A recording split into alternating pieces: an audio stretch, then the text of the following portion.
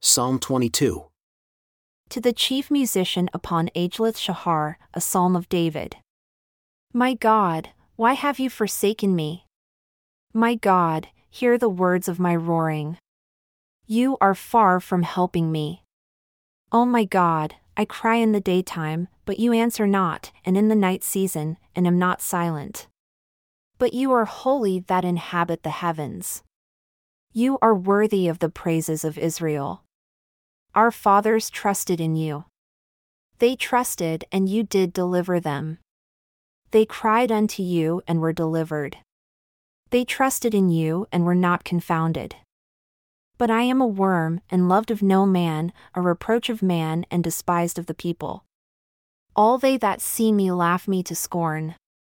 They shoot out the lip, they shake the head, saying, He trusted on the Lord, that he would deliver him, let him deliver him, seeing he delighted in him.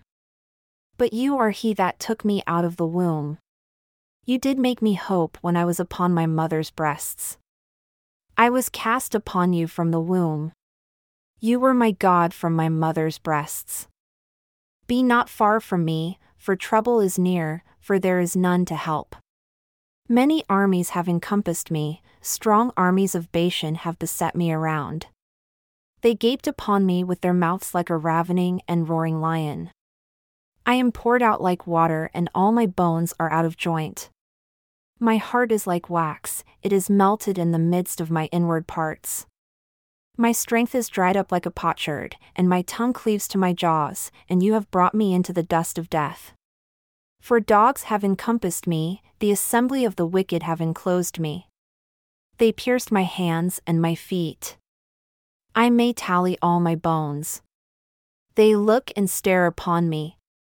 They part my garments among them and cast lots upon my vesture. But be not far from me, O Lord.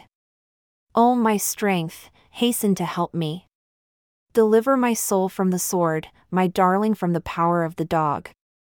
Save me from the lion's mouth, for you have heard me speak from the secret places of the wilderness through the horns of the Reem. I will declare your name unto my brethren. In the midst of the congregation will I praise you. You that fear the Lord, praise him, all you, the seed of Jacob, glorify him, and fear him, all you, the seed of Israel. For he has not despised nor abhorred the affliction of the afflicted. Neither has he hidden his face from him, but when he cried unto him, he heard. My praise shall be of you in the great congregation. I will pay my vows before them that fear him.